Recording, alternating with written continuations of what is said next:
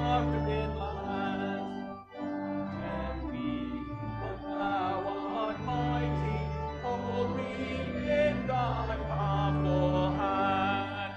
Strong deliver, to my shield.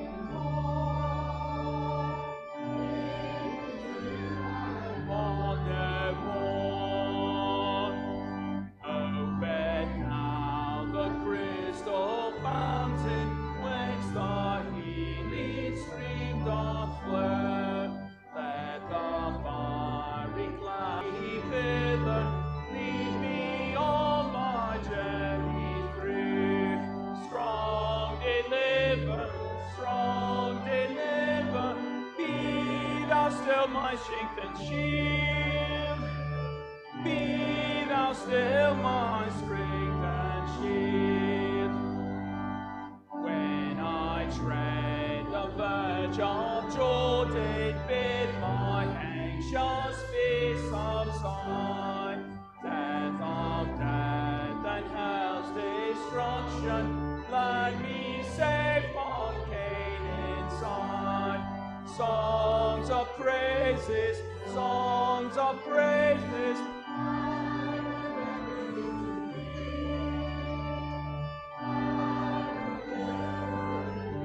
To thee, amen.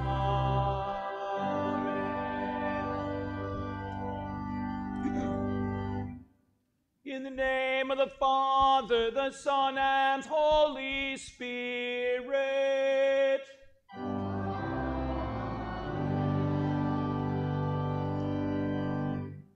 Beloved in the Lord, let us draw near with a true heart and confess our sins unto God our Father, beseeching him in the name of our Lord Jesus Christ to grant us forgiveness.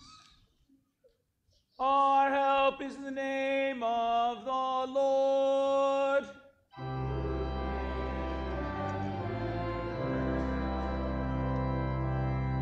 I said I will confess my transgressions unto the Lord.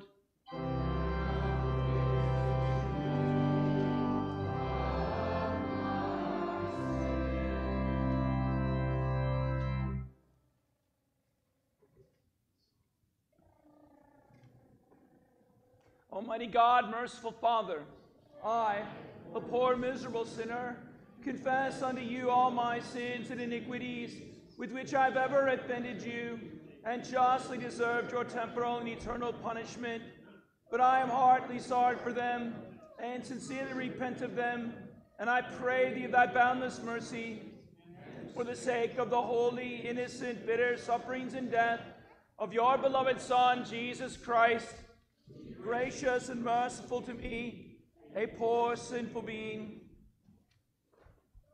Upon this your confession, I, by virtue of my office as a called and ordained servant of the word, announce the grace of God unto all of you, and in the stead and by the command of my Lord Jesus Christ, I forgive you all your sins, in the name of the Father, and the Son, and the Holy Spirit.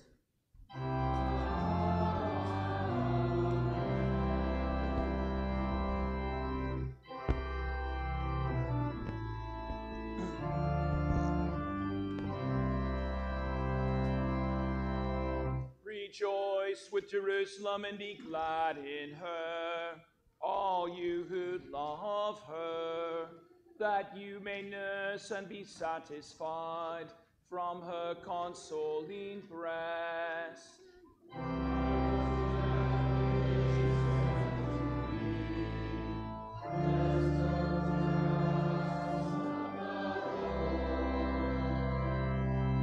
Our feet up and standing within your gates, O Jerusalem.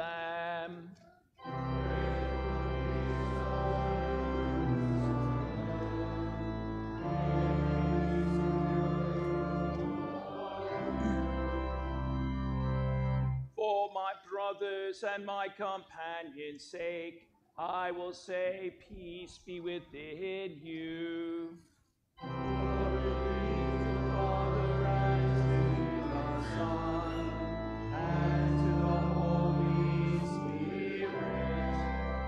As it was in the beginning,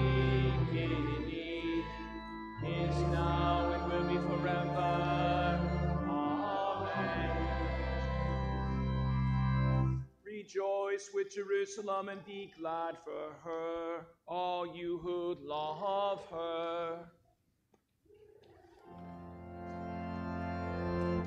Lord, have mercy upon us. Christ, have mercy upon us. Lord, have mercy upon us.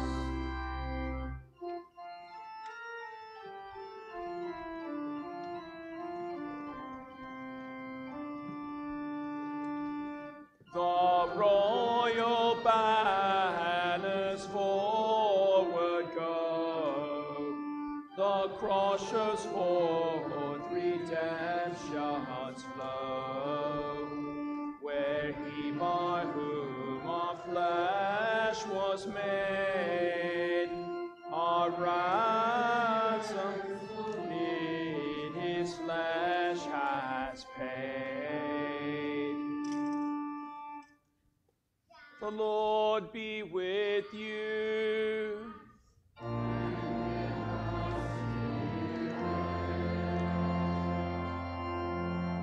Let us pray.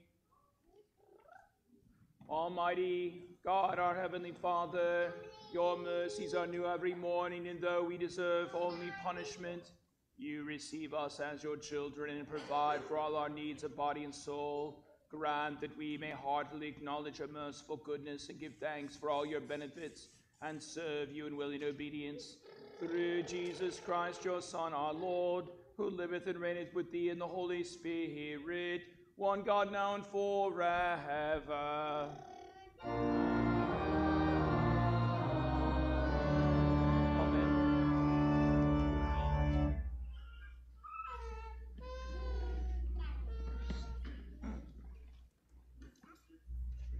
The Old Testament reading for Laetare Sunday, the fourth Sunday in Lent, is written in the 16th chapter of the second book of Moses, commonly called the Exodus, beginning at the second verse.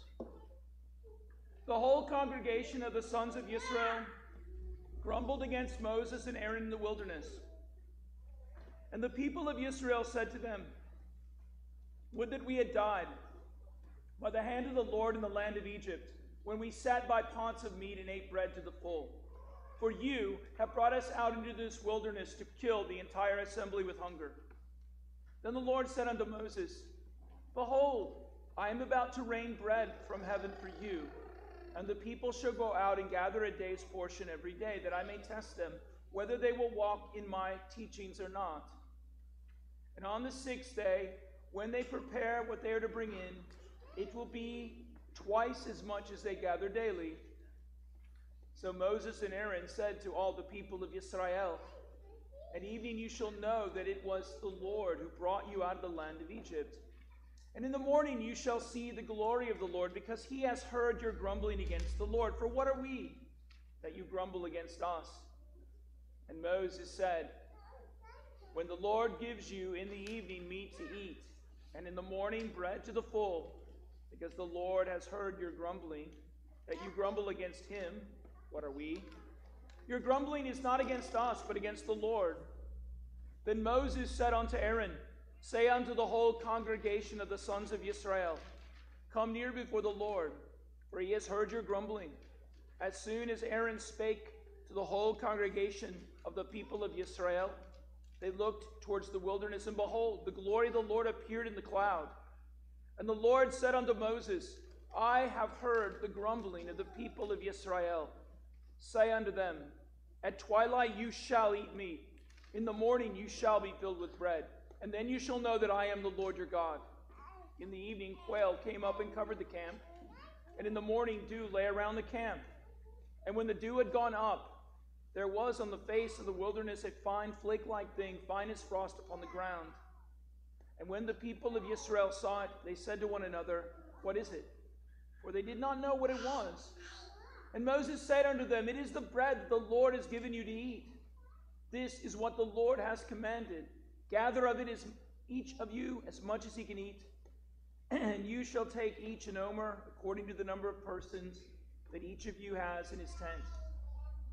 And the sons of Israel did so. They gathered some more, some less. And when they measured it with an omer, whoever gathered much had nothing left, and whoever gathered little had no lack. And each of them gathered as much as he could eat. And Moses said unto them, Let no one leave any of it until the morning. But they did not listen to Moses, and some left part of it till the morning, and it bred worms and stank. And Moses was angry with them. Morning by morning they gathered it, each as much as he could eat. But when the sun grew hot, it melted. This is the word of the Lord. Amen. I was glad when they said to me, Let us go to the house of the Lord. Peace be within your walls, and security within your towers.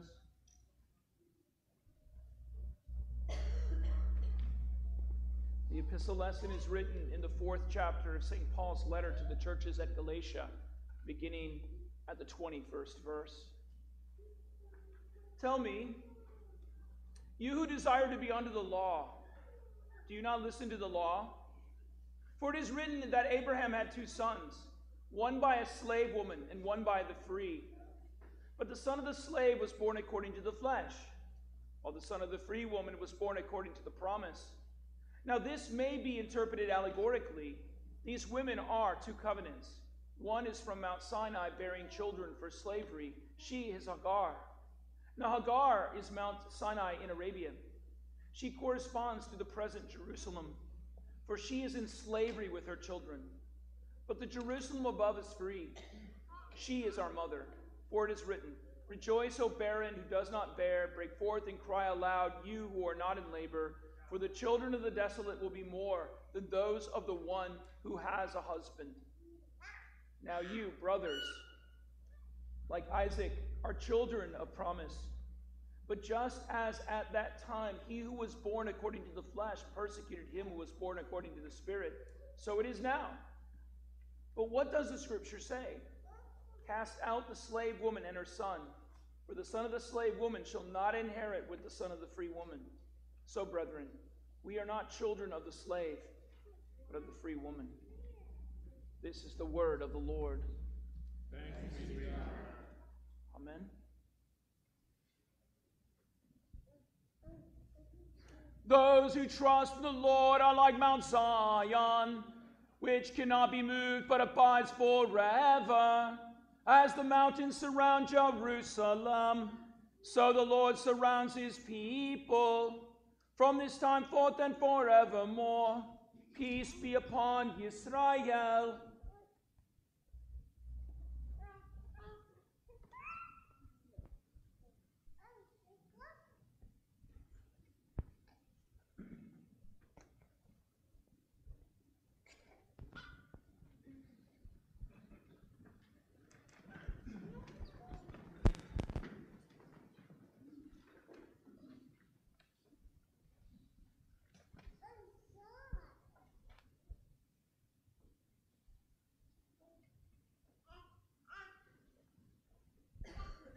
The Holy Gospel is written in the Gospel of St. John, beginning at the 1st verse. Glory be to thee, O Lord. After this, Jesus went to the other side of the Sea of Galilee, which is the Sea of Tiberias, and a large crowd was following him because they saw the signs which he was doing upon the sick. Jesus went up on the mountain, and there he sat down with his disciples. Now the Passover, the feast of the Jews, was at hand. And lifting up his eyes then, and seeing a large crowd was coming towards him, Jesus said unto Philip, Where are we to buy bread that these people may eat? He said this to test him, for he himself knew what he would do. Philip answered him, 200 denarii would not be enough to buy enough bread each for each to get a little. One of his disciples, Andrew, Simon Peter's brother, saith unto him, There is a boy here who has 5 barley loaves and 2 fish, but what are they for so many? Jesus said, Have the people sit down. Now there was much grass in the place, so the men sat down, about 5,000 in number. And Jesus took the loaves, and when he had given thanks, he distributed them to those who were seated. so also the fish, as much as they wanted. And when they had eaten their fill, he told his disciples, "Gather up the leftover fragments, that nothing may be lost." And so they gathered them up and filled 12 baskets with fragments from the 5 barley loaves, and left by those who had eaten. And when the people saw the sign that he had done, they said, "This is indeed the prophet who has come into the world." Perceiving then that they were about to come and take him by force and make him king, Jesus withdrew again to the mountain by himself. This is the gospel of the Lord. Praise be to thee, O Christ.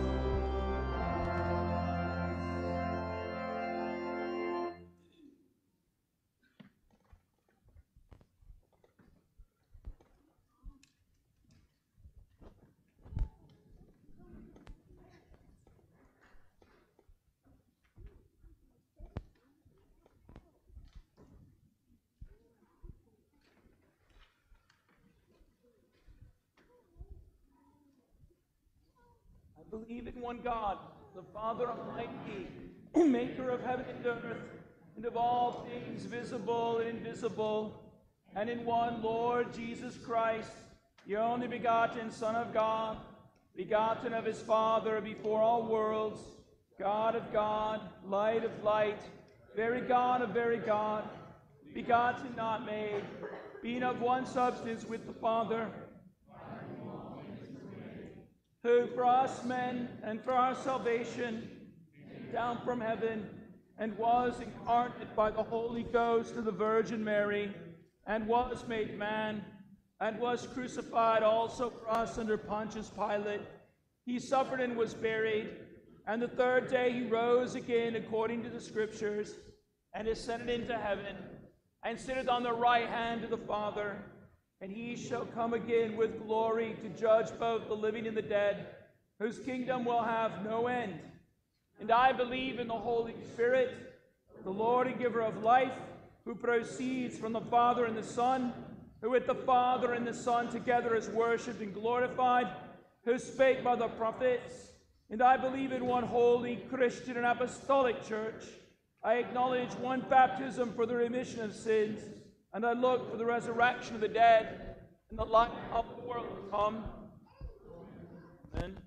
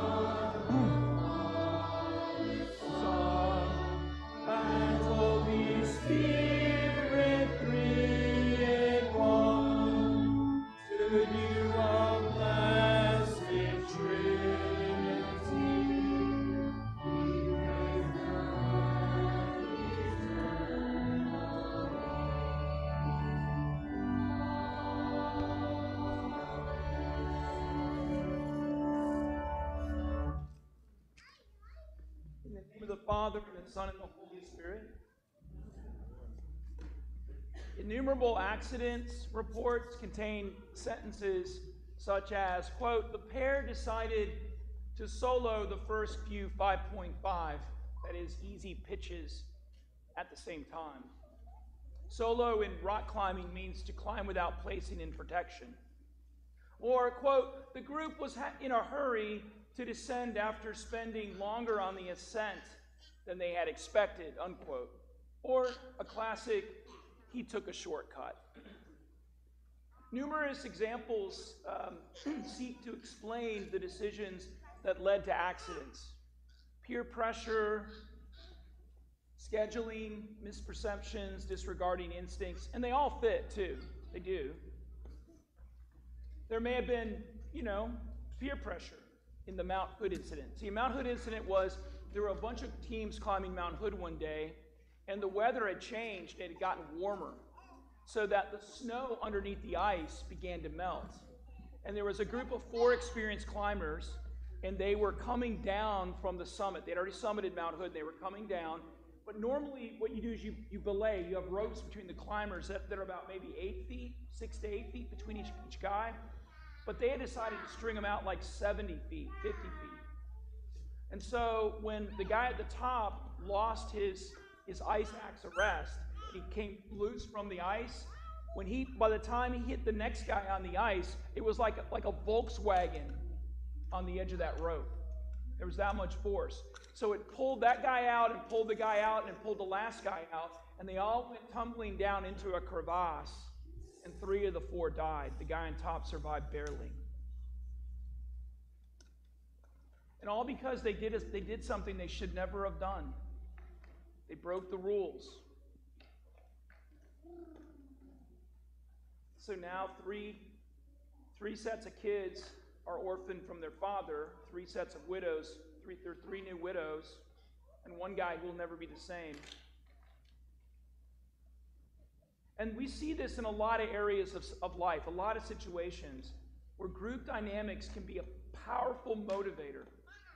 It is well documented that co-pilots almost never contradict the pilot. Seamen almost never contradict the ship's captain, and many times to disastrous results. It is often true that experienced climbers will be reluctant to challenge the others with experience. And going into a risky operation, doctors won't challenge other doctors. Cops won't challenge other cops. And so it's no surprise that none of the climbers that day wanted to be the one to say, I can't handle this, or I don't think this is a good idea, or I've got a bad feeling about this. But they should have. And so today's gospel lesson, Jesus, though, is challenging his disciples. He sees the great multitude coming, and so he raises the question immediately. How are we going to feed them? Where are we going to get the food to feed them from? Right? Where shall we buy bread that these may eat? And he said it to them to test them, for he himself knew what he would do. See, here we see Jesus confronting his disciples, who are the church's pastoral leadership, with a crucial question: how will God's sheep be fed? Right? Because later on in John 21:17, Jesus says to Peter, if you love me, sure I love you, then feed my sheep. Feed my sheep. Do you love me? Feed my sheep. So the church's mission is to feed God's sheep. But with what? With what do we feed Jesus' sheep with? See, this situation is very similar to our Old Testament lesson that we just heard a few minutes ago from Exodus. And it's also very similar to an incident later on that happens in Numbers 11. See, in Exodus, the people are in the wilderness, there's no food, and so they begin to complain, oh, we wish we were back in Egypt where we had all that good bread and all that good meat and all that good food. It was so good, the leeks and the onions and all that good stuff. And you, pastor, have led us out into the wilderness to kill the assembly with starvation, with hunger. And then God gives them manna. And he gives them quail. so that they have meat and they have bread. But then later on in Numbers 11, what happens? The same thing. The same thing. The sons of Israel wept and said, oh, would that we had meat to eat. We remember the fish, all the fish that we freely ate in Egypt, the cucumbers, the melons, and the garlic, all the garlic. Now our whole being is dried up. There is nothing except this manna.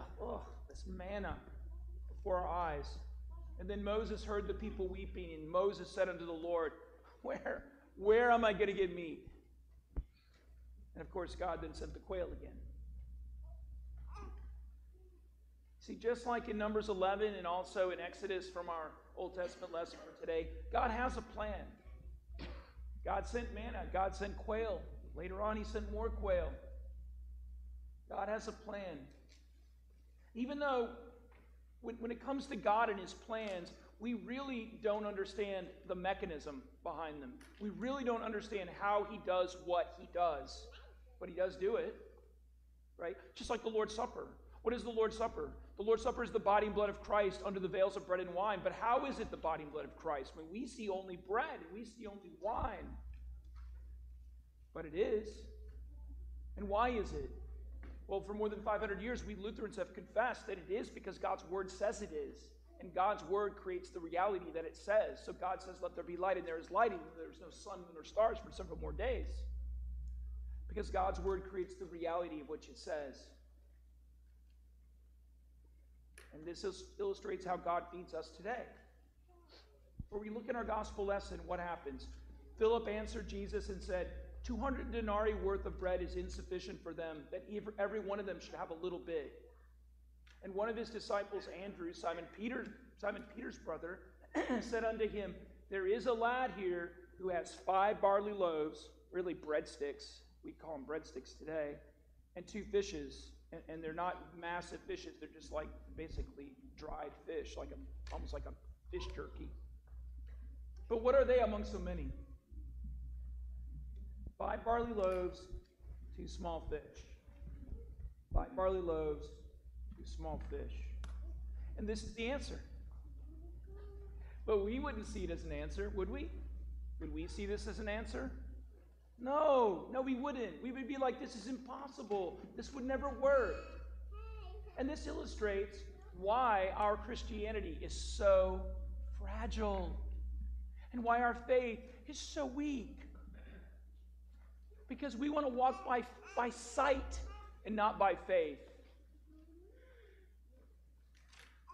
We like a sure thing.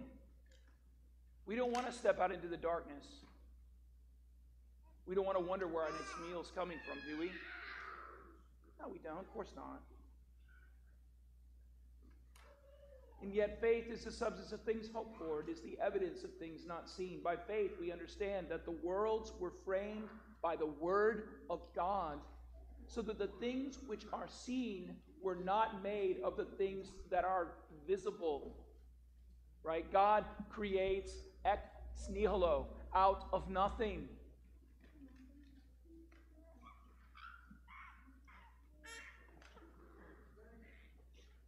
But we want to see visible things. We do. We really do. For our sin-corrupted intellect, our sin-corrupted hearts, for us, seeing is believing. And that's why we lack faith. So the answer is invisible to us, that even though that's right in front of their faces. 5 barley loaves, 2 small fish. Right? And yet they don't see it, how 5,000 can be fed with this. Thus, Jesus' question doesn't fit human logic, does it? No, it doesn't. And yet, Jesus says in Matthew 19:26, with men this is impossible, but with God all things are possible. There he was referring to if a rich man can be saved. But I mean, it's the same thing, right? With God all things are possible. God can do all things. There's no word too hard for God. And we witness this. In this gospel lesson today, we witness that there's nothing too hard for God, because what happens after Jesus takes and gives thanks and gives it to the disciples, the 5,000 eat as much as they want of both the bread and the fish. And then they gathered up 12 baskets full of the fragments of the barley loaves, which were left over by those who had eaten. 12 baskets. Think about that. 12 big baskets full of leftovers. Therefore, Jesus proves in today's gospel lesson that he can do what the world cannot understand. Nothing is impossible for him. Nothing is too much for him. Why? Because man shall not live by bread alone, but by every word that flows from the mouth of God. Secondly, the tools Jesus uses aren't the ones that we use or that we see as valid, because Jesus uses his word. And his word alone is sufficient to create a universe or to create lunch. Right? I mean, never would an experienced executive chef say, wow, we got 5 barley loaves and 2 fish. We got this. We got it. We'll figure it out. No big deal. We'd cancel the event. And this is the way most leaders in the church in the 20th and now the 21st century have been behaving for the last 50, 60 years too much. Right? For some reason, the leadership of the churches, both lay and clerical, have lost confidence in the scriptures and have lost confidence in Jesus' ability to do what he says he'll do. And so instead of relying upon God's word and God's sacraments, we have to invent all kinds of gimmicks and all kinds of bait switches to try to coax people into God's house to hear his word and receive his grace.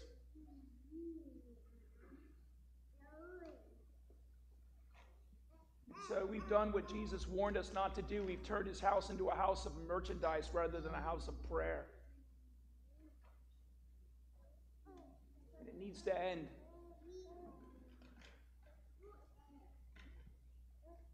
No, Jesus' language here is sacramental.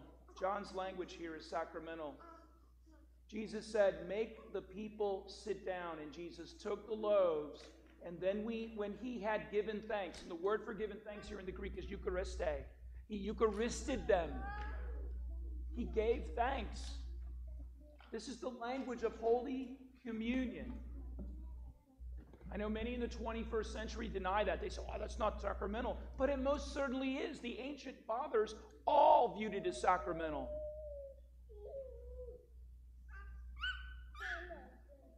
So just look at the language. John's language here in John is that of the Eucharist. In fact, the ones that pick up the bread, they are engaging in liturgia. They're engaging in the liturgy. Yes. And the Eucharist is synonymous with Holy Communion. Not only that, but isn't Holy Communion seen by the world, by those who lack faith, as nothing? I mean, the world looks at communion. What do they see? They see a little piece of bread and a little sip of wine. It's nothing. It's nothing. And what we know by looking at the bread and the wine through the eyes of God's word, by looking at it with our ears, by seeing it with our ears and not with our human eyes, we know that it is the body and blood of Christ given and shed for sinners to eat and drink, to receive the forgiveness of sins. We know that because God's word shows it to us. And yet how many of our Lutheran churches see this as unimportant, as simply an unnecessary extension of time for worship on Sunday because we've got so many important things to do. To waste 20 more minutes. I mean, Sunday's my only day off. And yet it's interesting, isn't it, that if you go into the catacombs of ancient Rome, and you go to the first century catacombs, the second century catacombs, the ones from the 100s, the Anno Domini 100s, below Rome, where the Christians buried their martyred dead, you will find depictions on the walls of the multiplication of loaves and fishes, which is what they called this incident in St. John. And you will see that they connected it with the Eucharist, the Lord's Supper.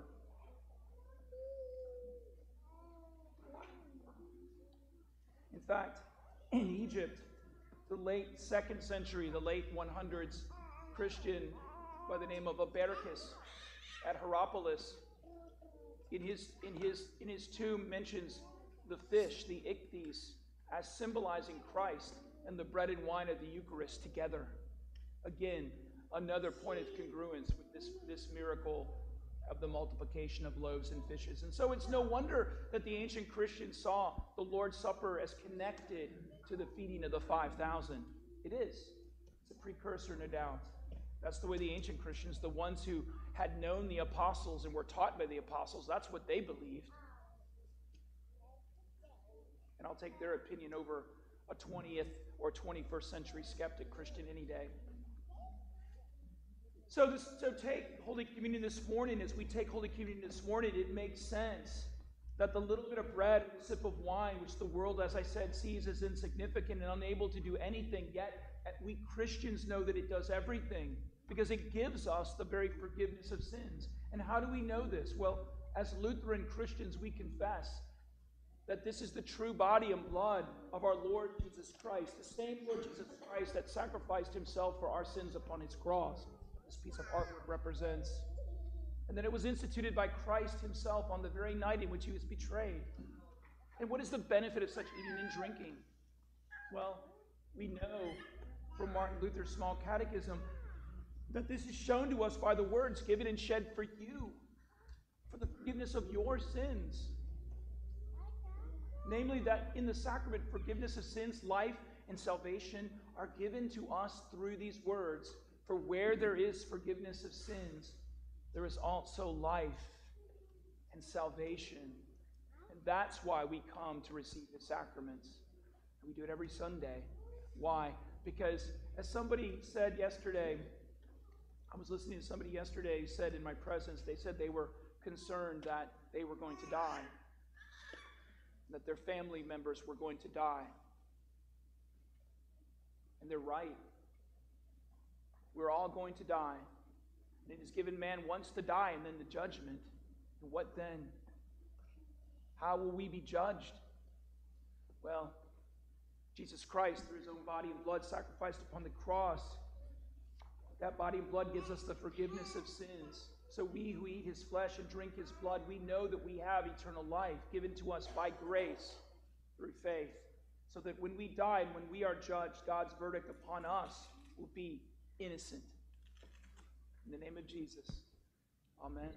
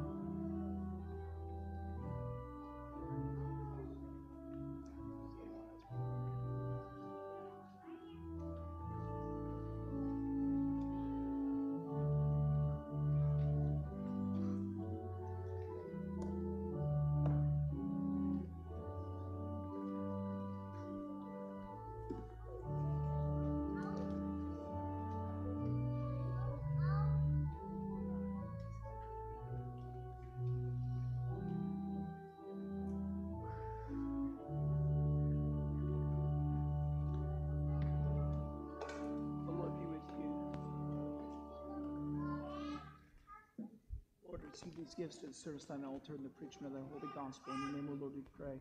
Amen.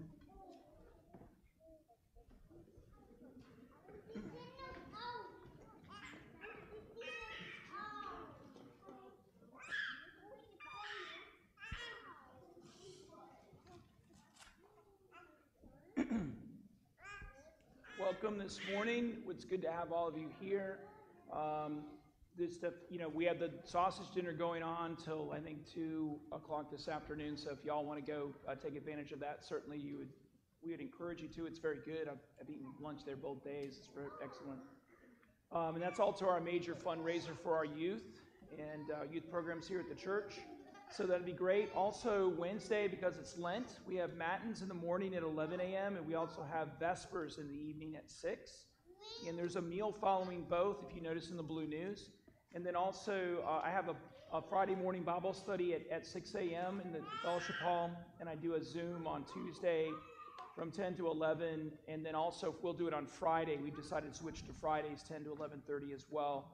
And how to get onto there it should be on the Blue News or should be on the bulletin. And if you don't have it, just call me. I'll get you on. Those are the major announcements. We have a couple things just to kind of bring you up to speed on. One is Tommy Heil. Tommy Heil usually attends first service. He died on Monday at UAB in palliative care. Monday I drove up there to see him, and he actually died while I was with him, giving him the commendation of the dying. So that was good. He said, in fact, he had told his daughter between services, she told me that he said he was going to hang in there till I got there on Monday, and he did.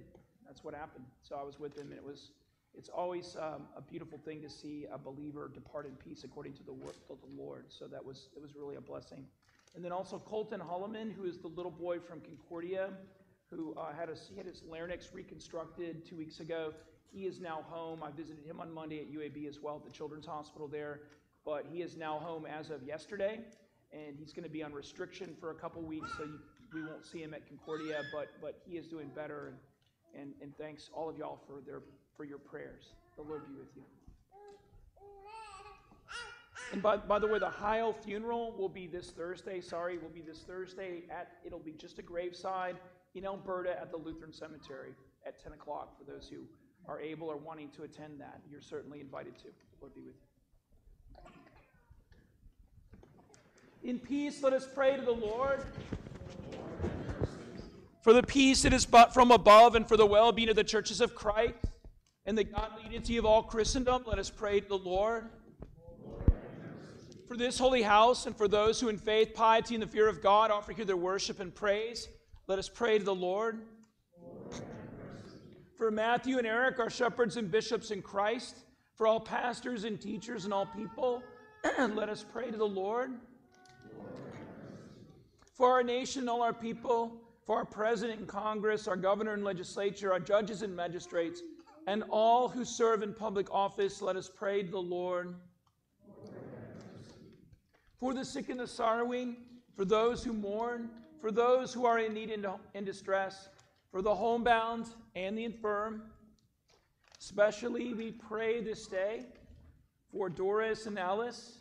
We pray for Melissa and Joyce, for Mary and Mark, Eddie and Norma, for Kim and Suzette, for Bonnie and Gray, for Bob and Martha, for Marilyn and Dean, Terry and Chris, Marion and Meredith, for James and George, Larry, Dean and Earl, Suzette and Bob and Mallory and Mark, Hank and Haley, Jay and Tracy, Michelle and Carl, Karen and Jimmy, for Tina and Ainsley, Kevin and Ron, for Jesse and Ralph, for Theo and Easton, for Doug and Hugh and Waylon and Ryan. And we also pray for the families of our parish who mourn, especially for the Bolton and Heil families, the Stillman family, the Blackwell and Cooper family, the Williams family, the Blunt and Davis family, the Chant family, the Tatum family, the Rogers family, the Gross family, the Floriensig and Parsons family, and the Freeman family.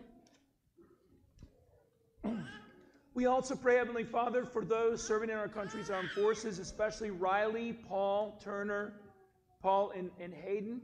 And we pray also, Heavenly Father, for our university students, including Minnie, Noah, Harrison, Katie, Dylan, Aiden, and Jacob.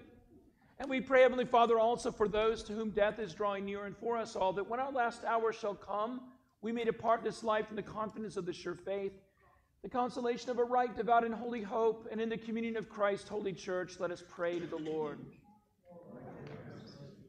Recalling those who've gone before us in the faith and rejoicing to share with them the Sabbath rest which Christ has won for his people, that together with them we may be found faithful in the day of judgment and rejoice in the day of the resurrection of the dead, let us pray to the Lord. We pray especially this day for the Heil family and all those who mourn the death of Tommy Heil. Have compassion, O Lord, upon all who mourn the death of Tommy Heil, upon all who are lonely and desolate because of this death. Be thou their comforter and friend, and give unto them such earthly solace as thou seekest to be best for them, and bring them to a fuller knowledge of thy love, and wipe away all their tears. For the sake of Jesus Christ, thy Son, our Lord, we pray. And we also give thanks for the healing of Colton Holloman and his continued recovery. O Lord God, Heavenly Father, we thank you that you have looked down from heaven, beheld and visited your servant Colton, for whom we have offered up our supplications.